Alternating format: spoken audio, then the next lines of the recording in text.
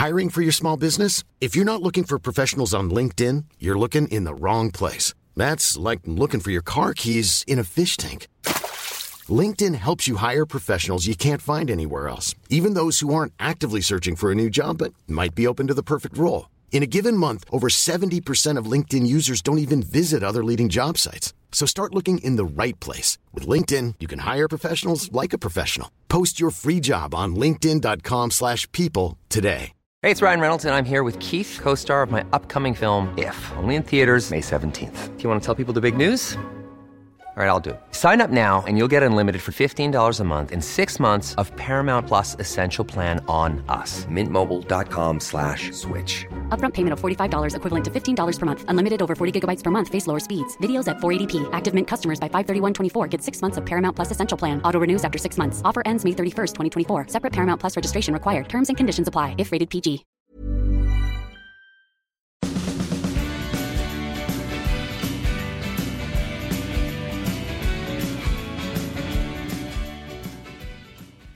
Hello and welcome to Press Gazette's Journalism Matters podcast.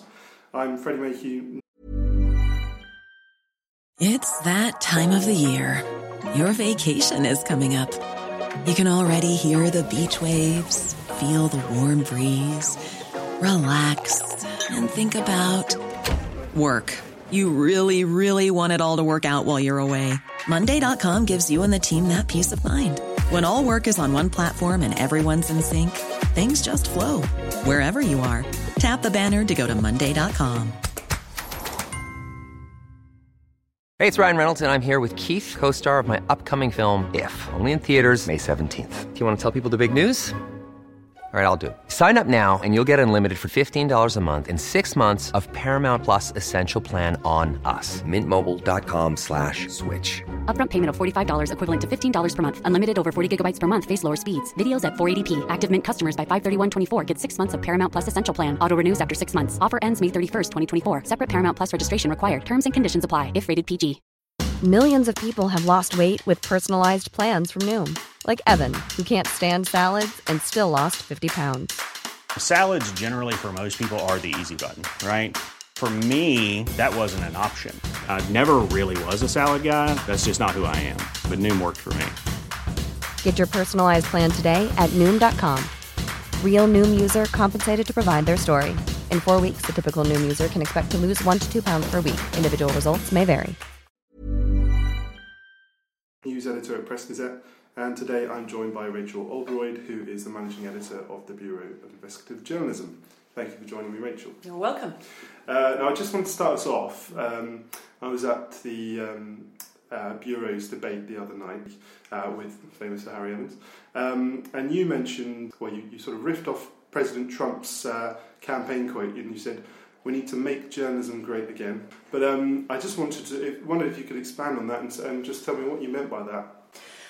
So my point, or the statement was made in relation to all the criticism that we as an industry are getting. And, this isn't just from Trump. It sort of really kicked off under Trump. We've had, fake news, the failing media, the phony media, and as of a couple of weeks ago, we're now the enemies of the people. But I don't think it's just coming from Trump, to be honest. In this country, post-Leveson, post-phone hacking, the view of the media in the general public's eyes is really quite low. And we need to raise our profile. We need to add value to journalism again. We need to tell people how important journalism is and what society would look like without journalism.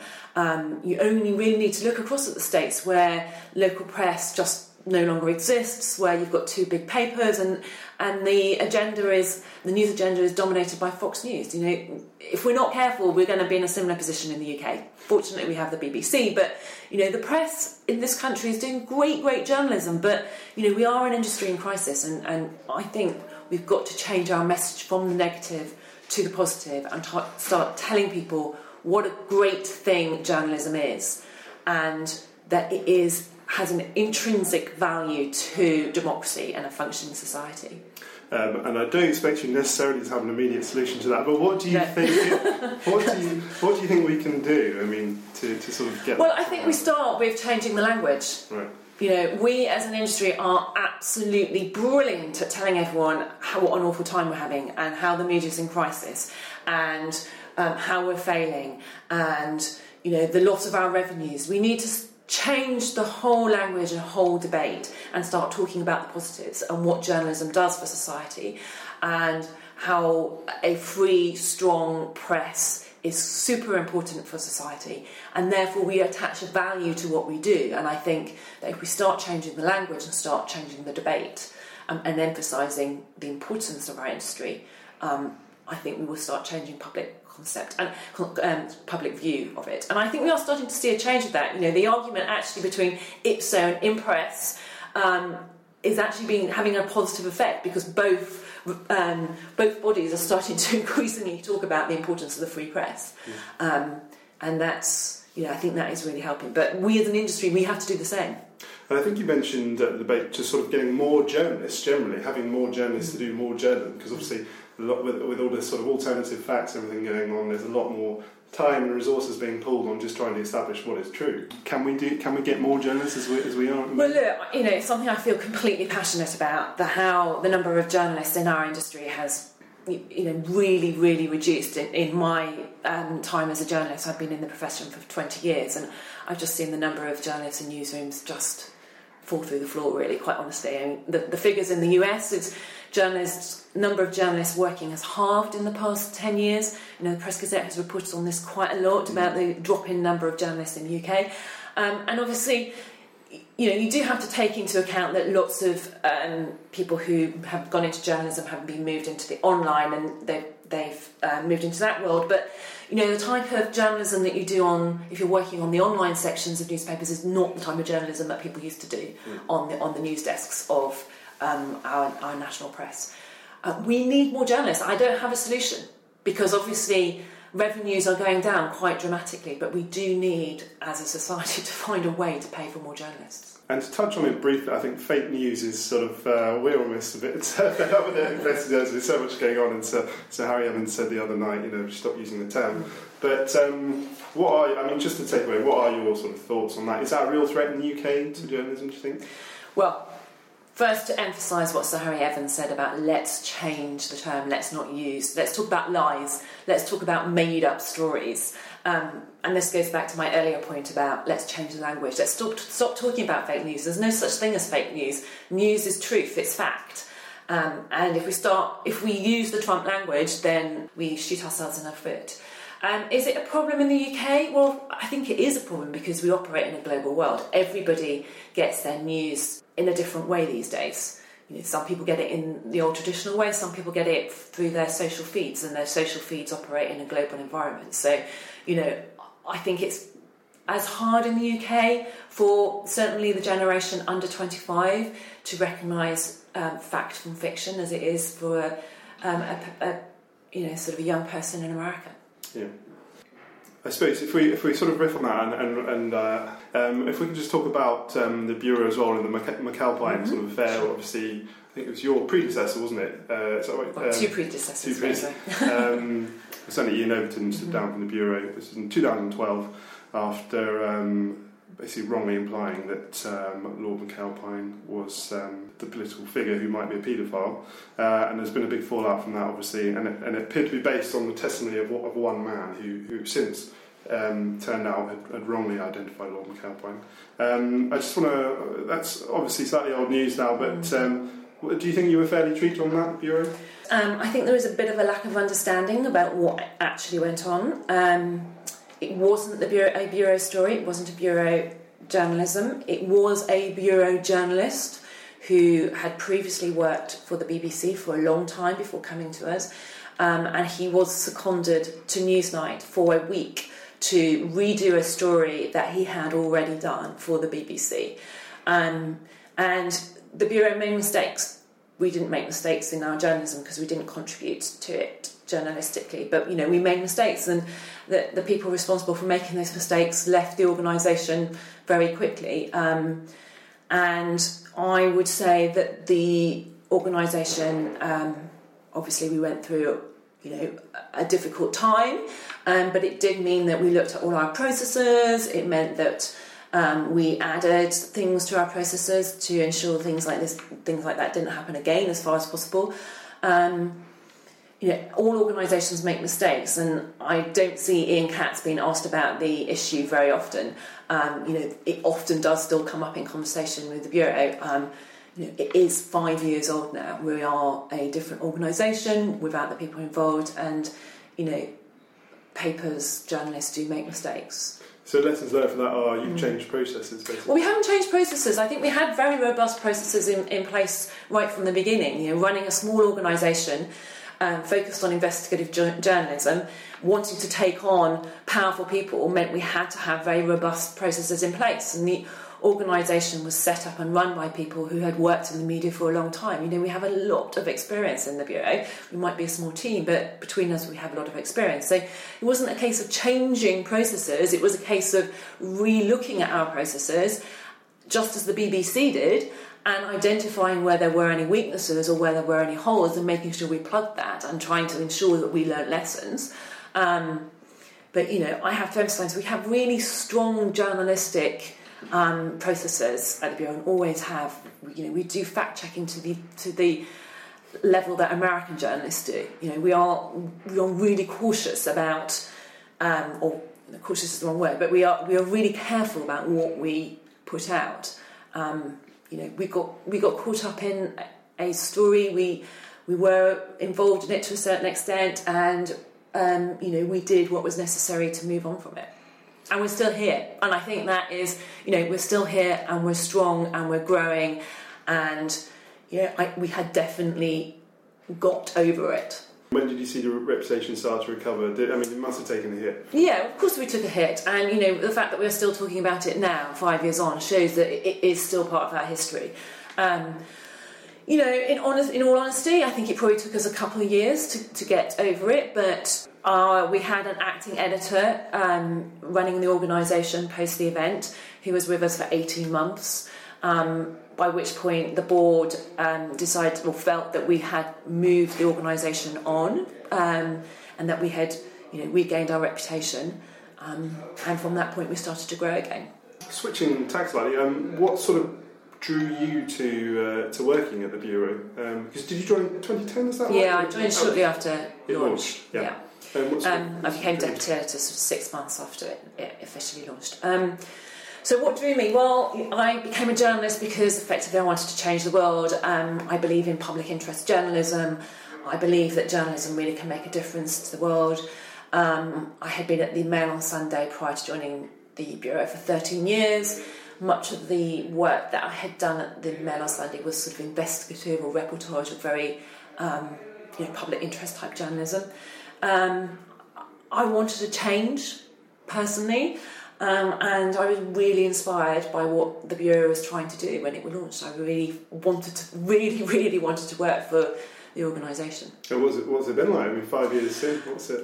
Well, it's been, it is very different working for a small organisation than working for a big organisation like the Mail on Sunday.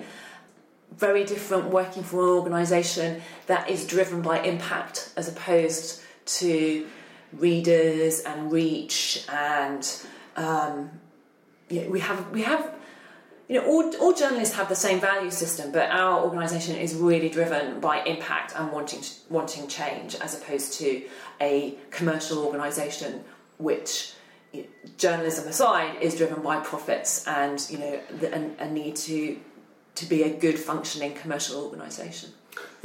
Which leads us neatly on to how you're sort of funded and how you run. So, but first of all, how many editorial staff do you have, roughly? Well, we have just hired 3 new journalists for a new project that we've got up and running. So we've got 15 members of staff currently, not all 100% full-time. But we're sort of a reasonable sized team now. And it's not-for-profit organisation, but how does sort of the funding come about? Is there a commercial arm that's sort of selling your stuff out there, or how are you funded? So we're a not-for-profit organisation totally funded by philanthropy.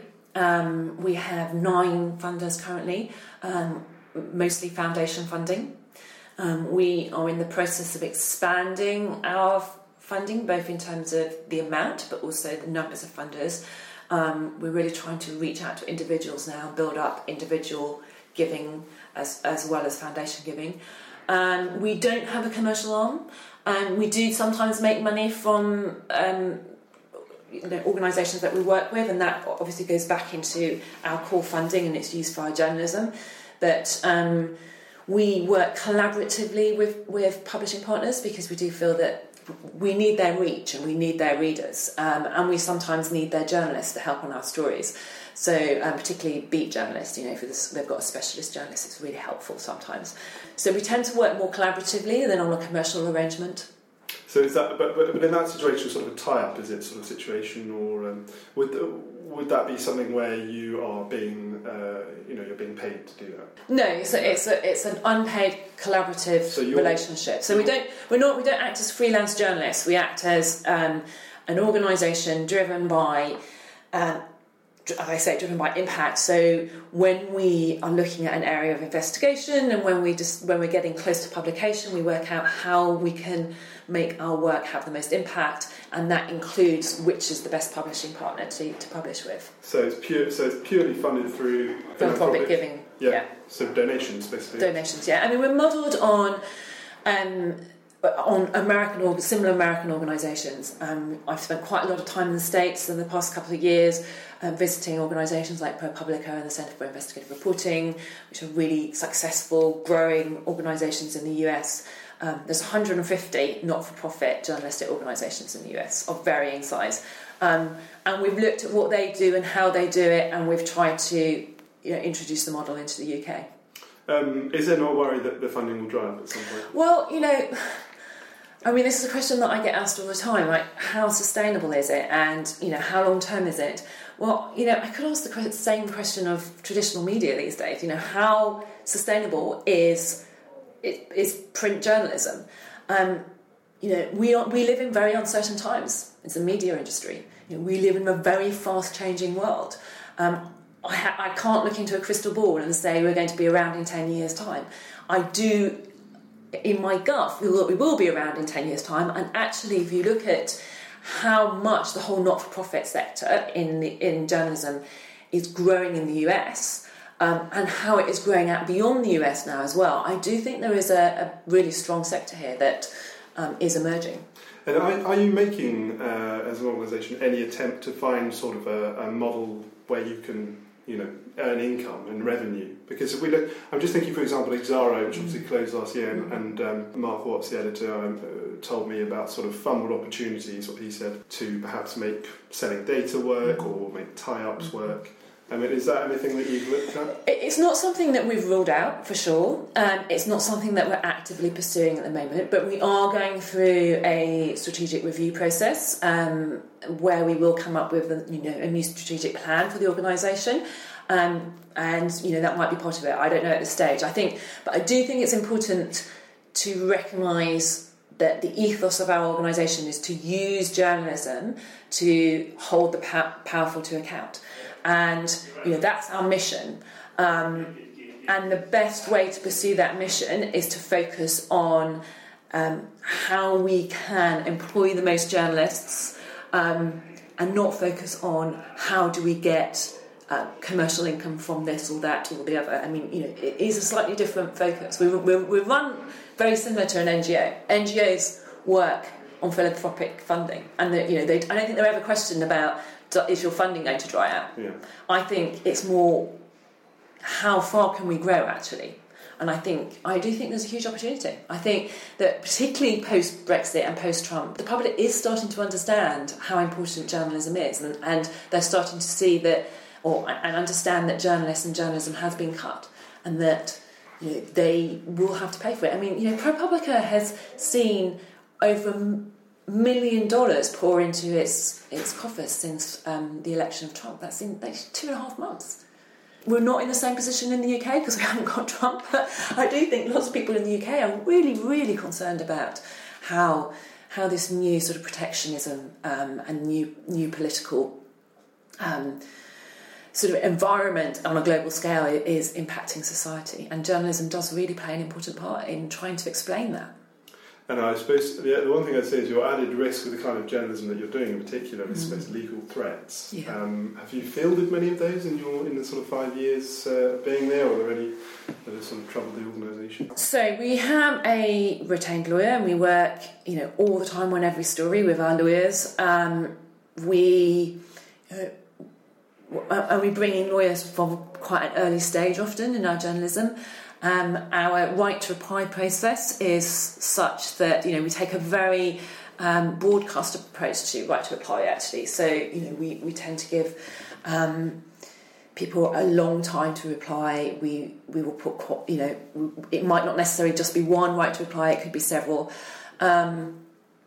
And one of the other reasons for working collaboratively with big publishing platforms is you do bring their weight, to bear on subjects that on areas where there is somebody or an organisation that could be quite forceful. So there's some security in the collaboration. I think the collaboration. I mean, Richard Sambrook was talking about this at the event actually about small organisations operating in an environment of investigative journalism, which by its very nature you're going to be investigating figures and organisations that have money and that can sue you. So it doesn't mitigate all risk by working with publishing partners, but it helps. And just talk about stories. I mean, how do they normally come into you then? How does that normally arrive at the Bureau's desk? Or is it normally people phoning in anonymously, or are you mining data? Or how do you normally... So, like any newsroom, to be honest, we have... all our journalists are looking at areas to work on it all the time. They have their own contacts, they come up with their own story ideas. We occasionally work with freelancers who come in with a great story that they know is going to take a long time and are looking for extra resource to help them do that. And usually it's resource in terms of, obviously in terms of money, but also in terms of a team that can help them work on it. And we have whistleblowers that come to us with stories. I think one of the key in terms of how we decide on our stories is it ambitious enough? Is it a big enough project? Is it something where we can bring an added asset to the picture? So, is there data? We do lots of data stories. Is there documents that we can get? Is there a whistleblower that we can work with? And presumably sometimes these stories take a long time to stand up, sort of up to months. Yeah, I mean, we really go for the stories that do take a long time to work on. We're not a publishing platform. We do have a website, but we're not a publishing platform, so we're not looking for stories every 5 minutes. It's not, can we turn this around in a week? How long is it going to take? That's never really a question. It's we do project plans at the beginning of our stories, work out what we need to get, where we're going with the story, and we are as ambitious as we can be on every single story. Some stories will take 6 months, 9 months before we get them out. I was going to say, what's the longest it's ever taken to sort of get a story published for you guys?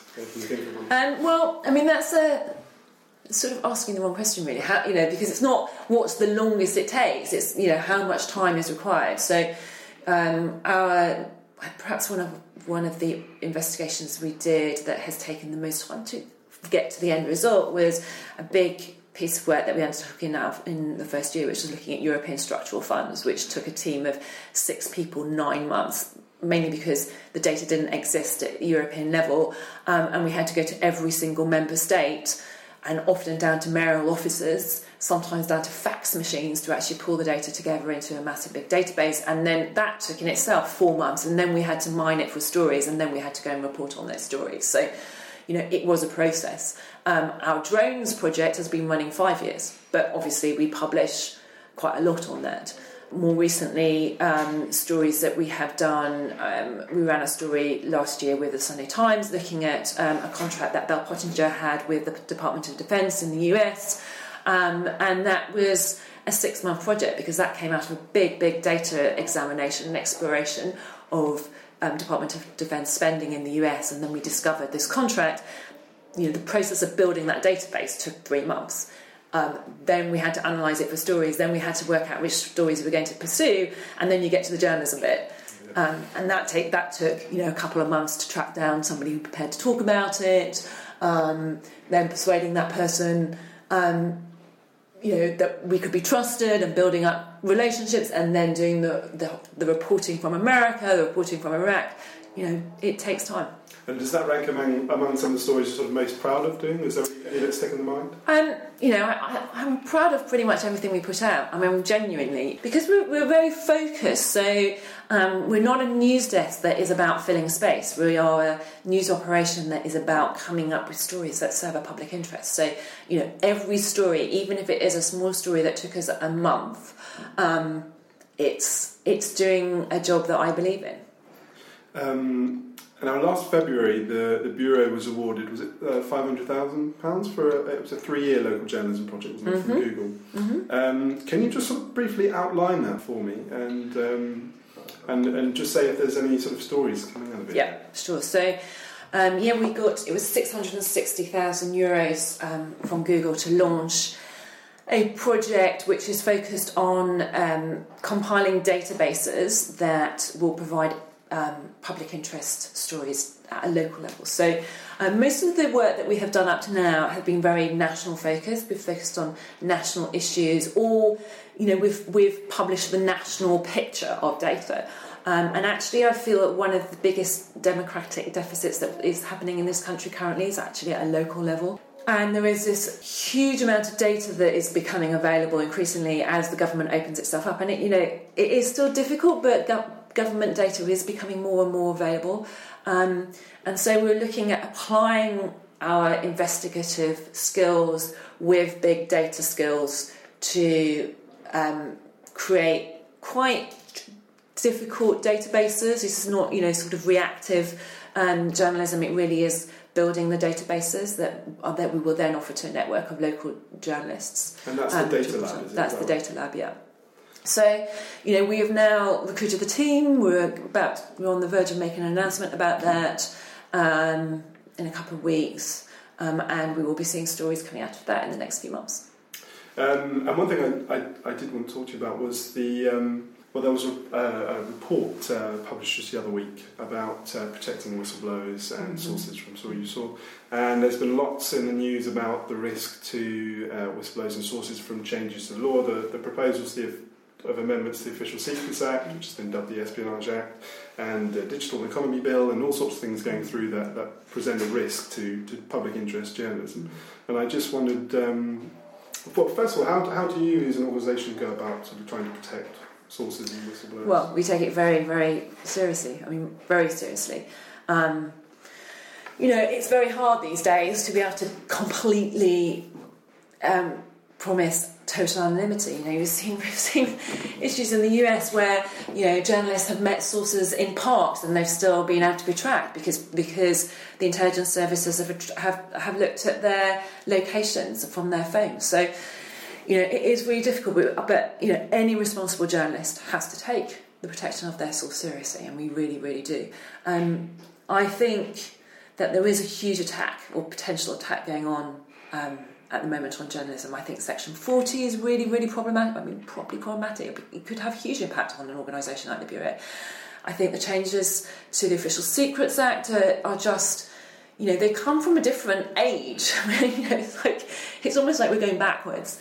The use of REPA,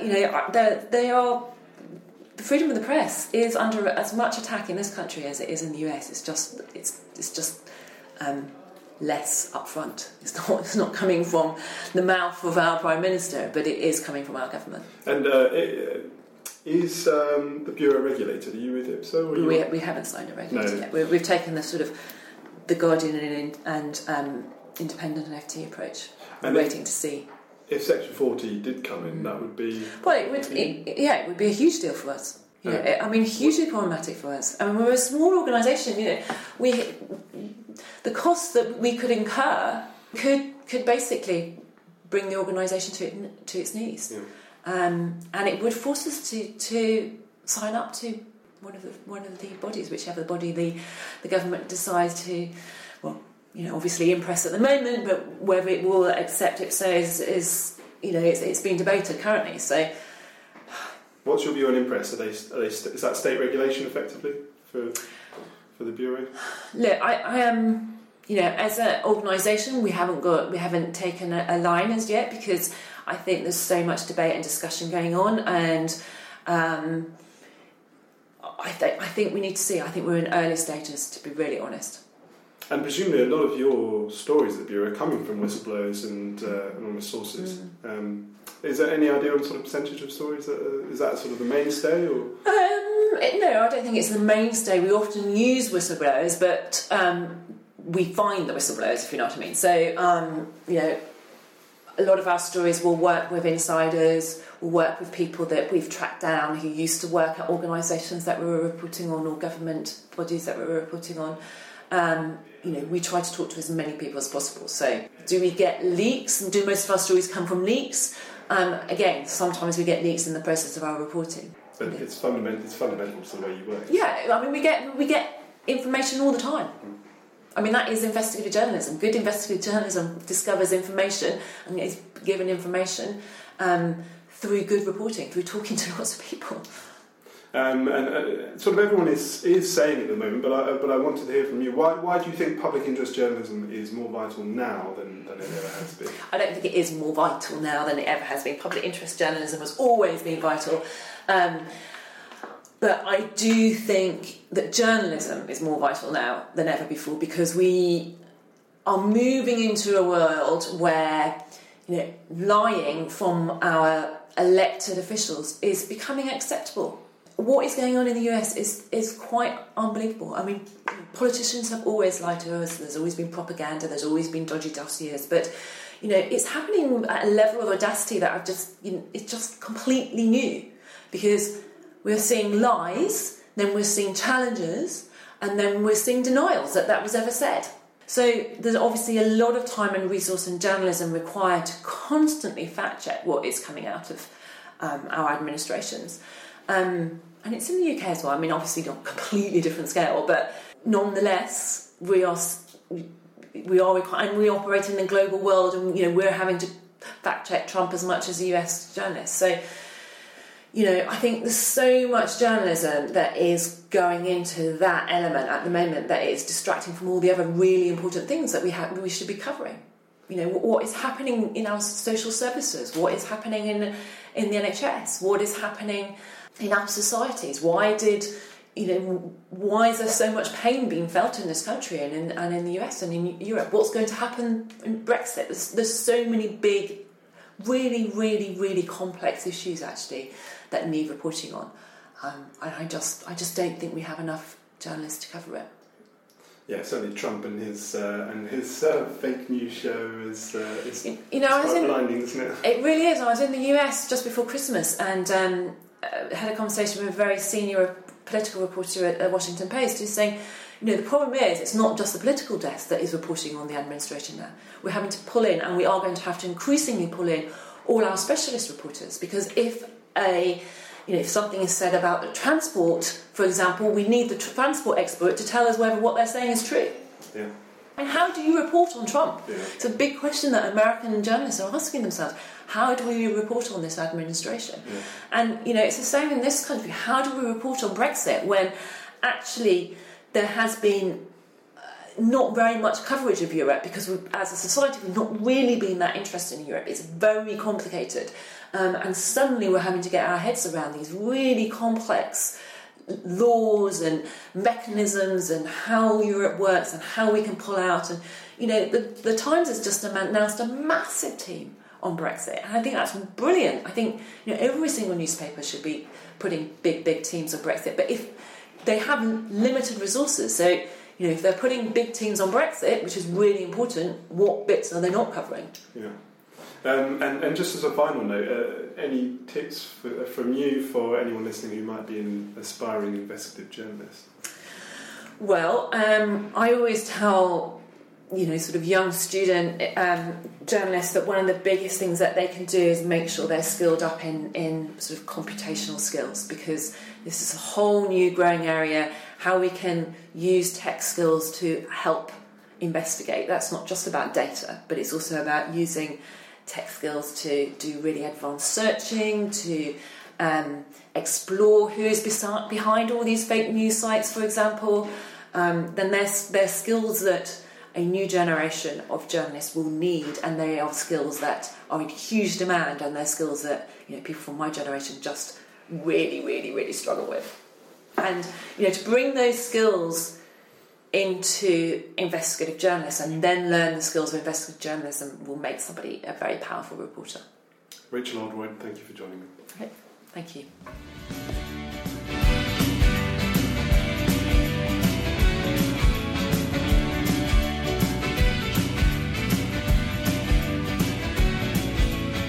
Sometimes I feel my journey's halfway through.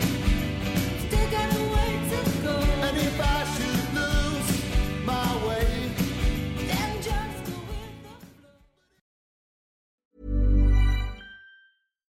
Hi, I'm Daniel, founder of Pretty Litter. Cats and cat owners deserve better than any old-fashioned litter. That's why I teamed up with scientists and veterinarians to create Pretty Litter. Its innovative crystal formula has superior odor control and weighs up to 80% less than clay litter. Pretty Litter even monitors health by changing colors to help detect early signs of potential illness. It's the world's smartest kitty litter. Go to prettylitter.com and use code ACAST for 20% off your first order and a free cat toy. Terms and conditions apply. See site for details.